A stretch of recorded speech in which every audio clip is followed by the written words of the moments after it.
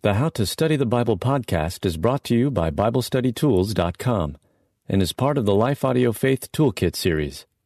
For more inspirational faith-affirming podcasts, visit lifeaudio.com. There are basics and fundamentals of the universe in everything we do.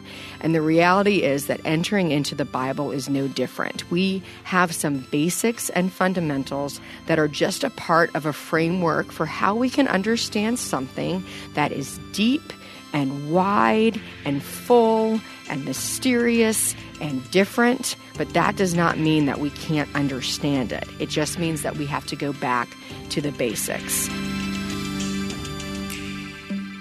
Welcome to How to Study the Bible. I am your host, your coach, your kick if you need it. My name is Nicole Eunice, and I am so glad to be on this journey with you. We are talking about a method for how we can understand the Bible. And if you missed last session and you've ever wondered about why the Bible feels boring or irrelevant for you, go ahead and listen back and catch up with us, because once you know your why, then you will be ready for the how, and we are going to get into the how together. So we're going to spend a few minutes turning our mind to God's Word, tuning our heart to God's love so that we can be people of peace and purpose as we go out into our life. Here is a secret of the universe that I want to make sure you guys understand today. There are always basics of everything. Just think about that. There are just some key fundamental basics of virtually everything that we do. If you want to be a person who's physically fit, then you have to do cardio, you have to do strength training, and you have to stretch and rest. If you want to be a person who knows how to cook food that tastes good, then you have to chop up onions and red peppers and celery and put them together with garlic and olive oil and make your kitchen smell good. If you want to be a person who is good at relationships, you have to learn how to communicate. There are basics and fundamentals of the universe in everything we do. And the reality is that entering into the Bible is no different. We have some basics and fundamentals that are just a part of a framework for how we can understand something that is deep and wide and full and mysterious and different, but that does not mean that we can't understand it. It just means that we have to go back to the basics. Here's one of the things that I've experienced with people when it comes to the Bible. Something about our culture or something we've picked up along the way makes us kind of think that I should be able to just open the Bible to any place in it, read something, and just be so moved and so transformed, immediately able to apply it to my life. I should be able to open the Bible and know exactly what it means and why it means it and why it matters. And when we open the Bible and don't experience that, we're like, something must be wrong. I must not be the kind of person who should read the Bible, or God isn't really alive and active in my life. He's kind of this distant Santa Claus, Aladdin God who's just going to listen to my prayers when I send them up. And then we wonder why our faith feels shallow, or why we're not experiencing peace that passes understanding, or why when things get tough, we lose our sense of purpose. Well, we are not really people who are students of the Word at that point. And how are we going to know God's voice and God's direction if we don't know what His voice sounds like? How are we going to know what God cares about if we don't know what God cares about because we haven't spent that time? So we can do this, but it takes a little bit of work and it takes a framework of understanding. So I'm going to give you guys a method that I've used for my own understanding in Scripture. It's sort of a interpretation and a little bit of a mishmash of things I've experienced through people like Kay Arthur, who wrote the book Precept, people like Beth Moore, who's an incredible Bible teacher, my own seminary training where I learned sort of the basics of hermeneutics, which people in the Christian world like to make really big words that nobody understands what they mean, when in reality it can be said very simply. That's really just the ability to understand what the Bible's saying. So I've taken some of those classes. And at the end of the day, I'm like, hey, this is something that we all need. This is not reserved for experts. This is for all of us. This is not for professional Christians. This is for everyday Christians. But we all have to have a framework for where we begin.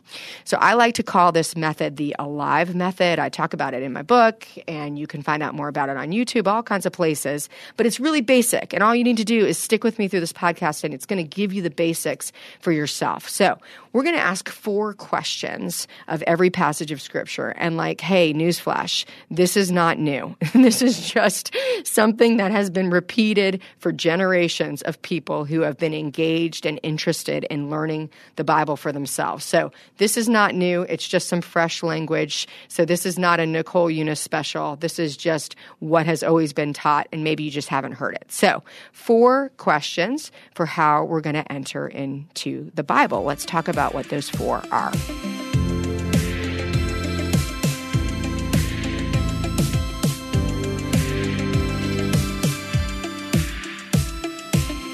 Okay, the Alive method. I want you to picture in your mind a scaffold or a framework or a house that has just the wood so far, none of the siding or all the inside pieces, just the stuff that's holding it together. And these questions are going to be the stuff that hold us together as we enter into any passage of Scripture.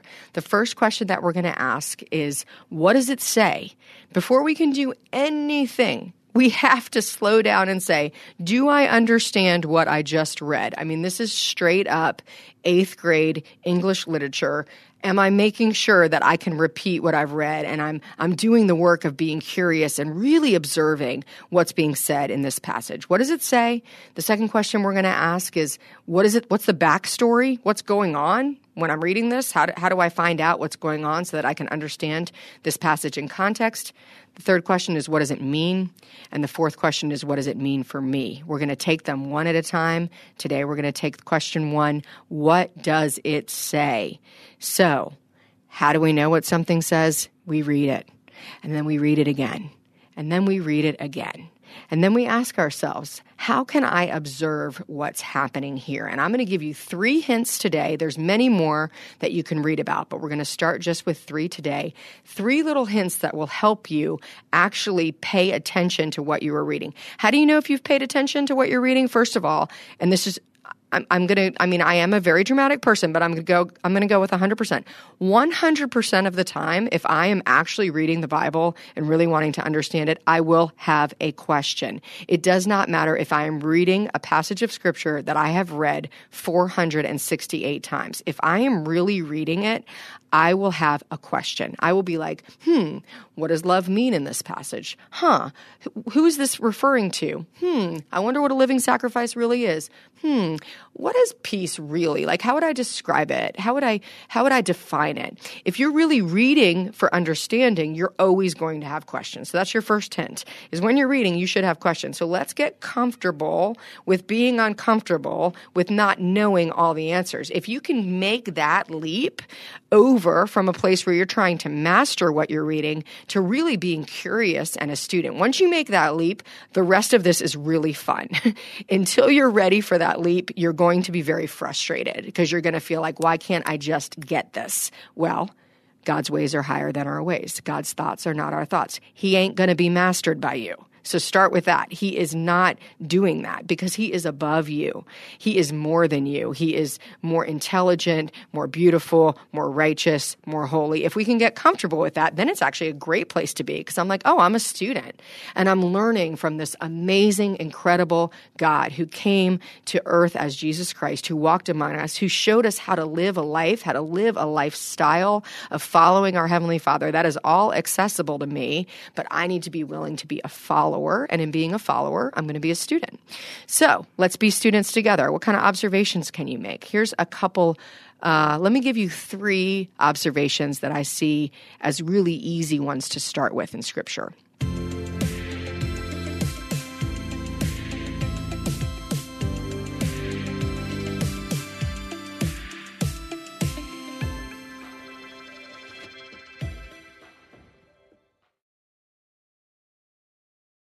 Okay, here we go. Here's the first one. Number 1, make a list. Just get out a journal, piece of paper, back of an envelope, whatever it is, pencil, pen, lip liner, get something. And when you're reading, look for a list that you can make about what you are reading. Here, let me give you an example. Therefore, put on the full armor of God, so that when the day of evil comes, you may stand your ground, and after you have done everything, you will stand. Stand firm then, with the belt of truth buckled around your waist, with the breastplate of righteousness in place, with your feet fitted with the readiness that comes from the gospel of peace. In addition to all of this, take up the shield of faith, with which you can extinguish all the flaming arrows of the evil one. Take the helmet of salvation and the sword of the Spirit, which is the word of God. If you were listening to that, and you probably tuned out around word 10, if you were really listening, if you even just review, go back and set your podcast back 15 seconds, listen, where can you make a list? Well, I'll give you a hint. It involves a closet and clothing. If you wanted to make a list, you would write down, okay, wait a second, let me make sure I understand. What are we asking right now? The question is, what does it say? What does this passage actually say? Well, this passage says, number 1, there's a belt of truth. Number 2, there's a breastplate of righteousness. You start to list those out using an actual piece of paper or your voice memo or a texting on your phone or any way that you can make your brain get into an active learning mode, and you're going to actually remember what you read, and you're going to think, wait, what is on that list? What was those list of things? And then the next thing that's going to happen is that you're going to have questions. You're going to be like, why is it a breastplate of righteousness? Does it matter? Why is it the belt of truth? What does that matter? What are the things that God says we have to put on in order to kind of make it in this world? You're going to start to have questions. That's step 1. What does it say? What questions do you have about the passage? Okay, here's a second way that you can really focus on what does it say. Use your imagination. I mean, this passage that we just read is just full of visuals. Read the passage and imagine it happening. Think about what that could look like. And I don't care if you imagine Star Wars or Lord of the Rings or anything in between. Imagine getting fitted and ready for your life. What would that look like? And as you do that, you're going to find that you want to read the passage again. And then you'll probably read it again. And you'll think, what would this look like? And you can start to make this movie in your mind, or maybe you put it together in a poetic kind of way in your mind, or you see a painting or a poster or a picture in your mind. You can imagine what it sounds like, the passage, what it looks like. You can use your imagination. God has given you that gift. I mean, what an incredible thing that sets us apart from the rest of creation. God has given human beings the ability to imagine.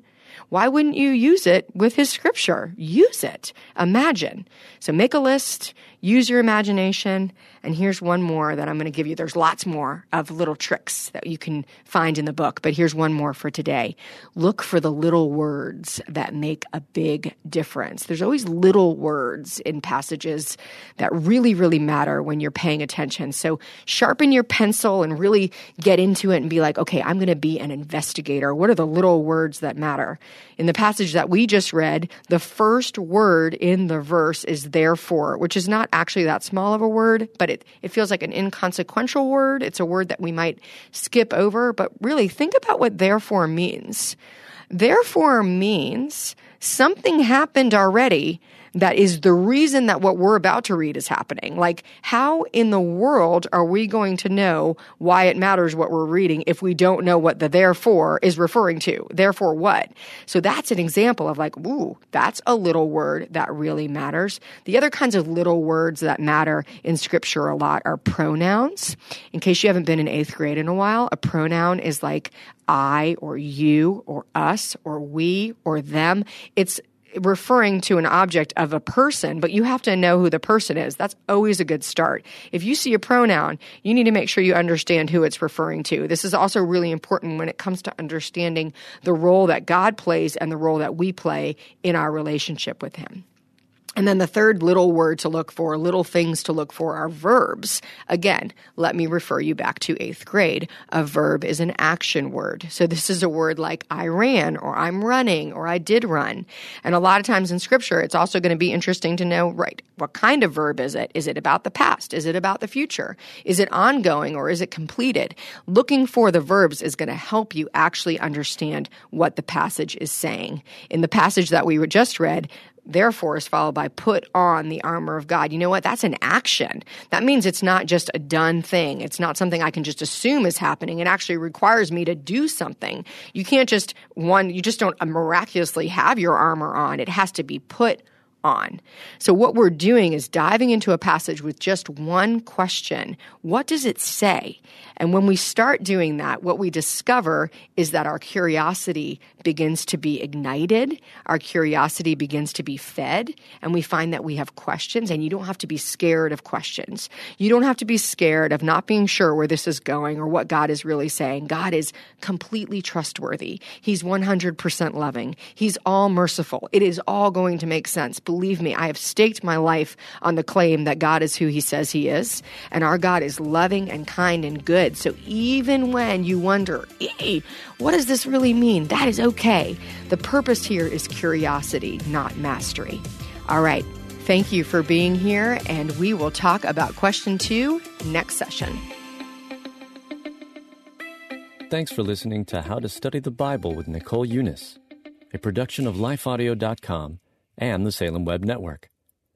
This episode was produced by Kelly Givens and our executive producer, Stephen McGarvey, and edited by Stephen Sanders. If you enjoyed what you heard today, we'd love for you to head over to your favorite podcast app and leave us a review. It really does help people find us. To learn more about Nicole, you can check out her website at NicoleUnice.com.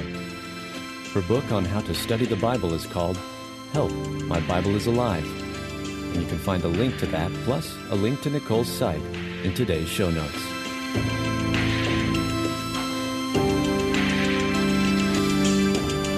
In a recent survey, parents reported that 52% of homeschooled children need learning accommodations. These parents need practical advice, encouragement, and hope to fuel their homeschooling efforts. The Empowering Homeschool Conversations podcast is where parents gain wisdom on how to teach unique learners successfully at home, like Laura, who recently told us, I needed this episode. I don't need a fancy curriculum or need to be a special ed teacher to teach my son. You have given me hope. To listen now, go to Life Audio or search Empowering Homeschool Conversations on your favorite podcast app.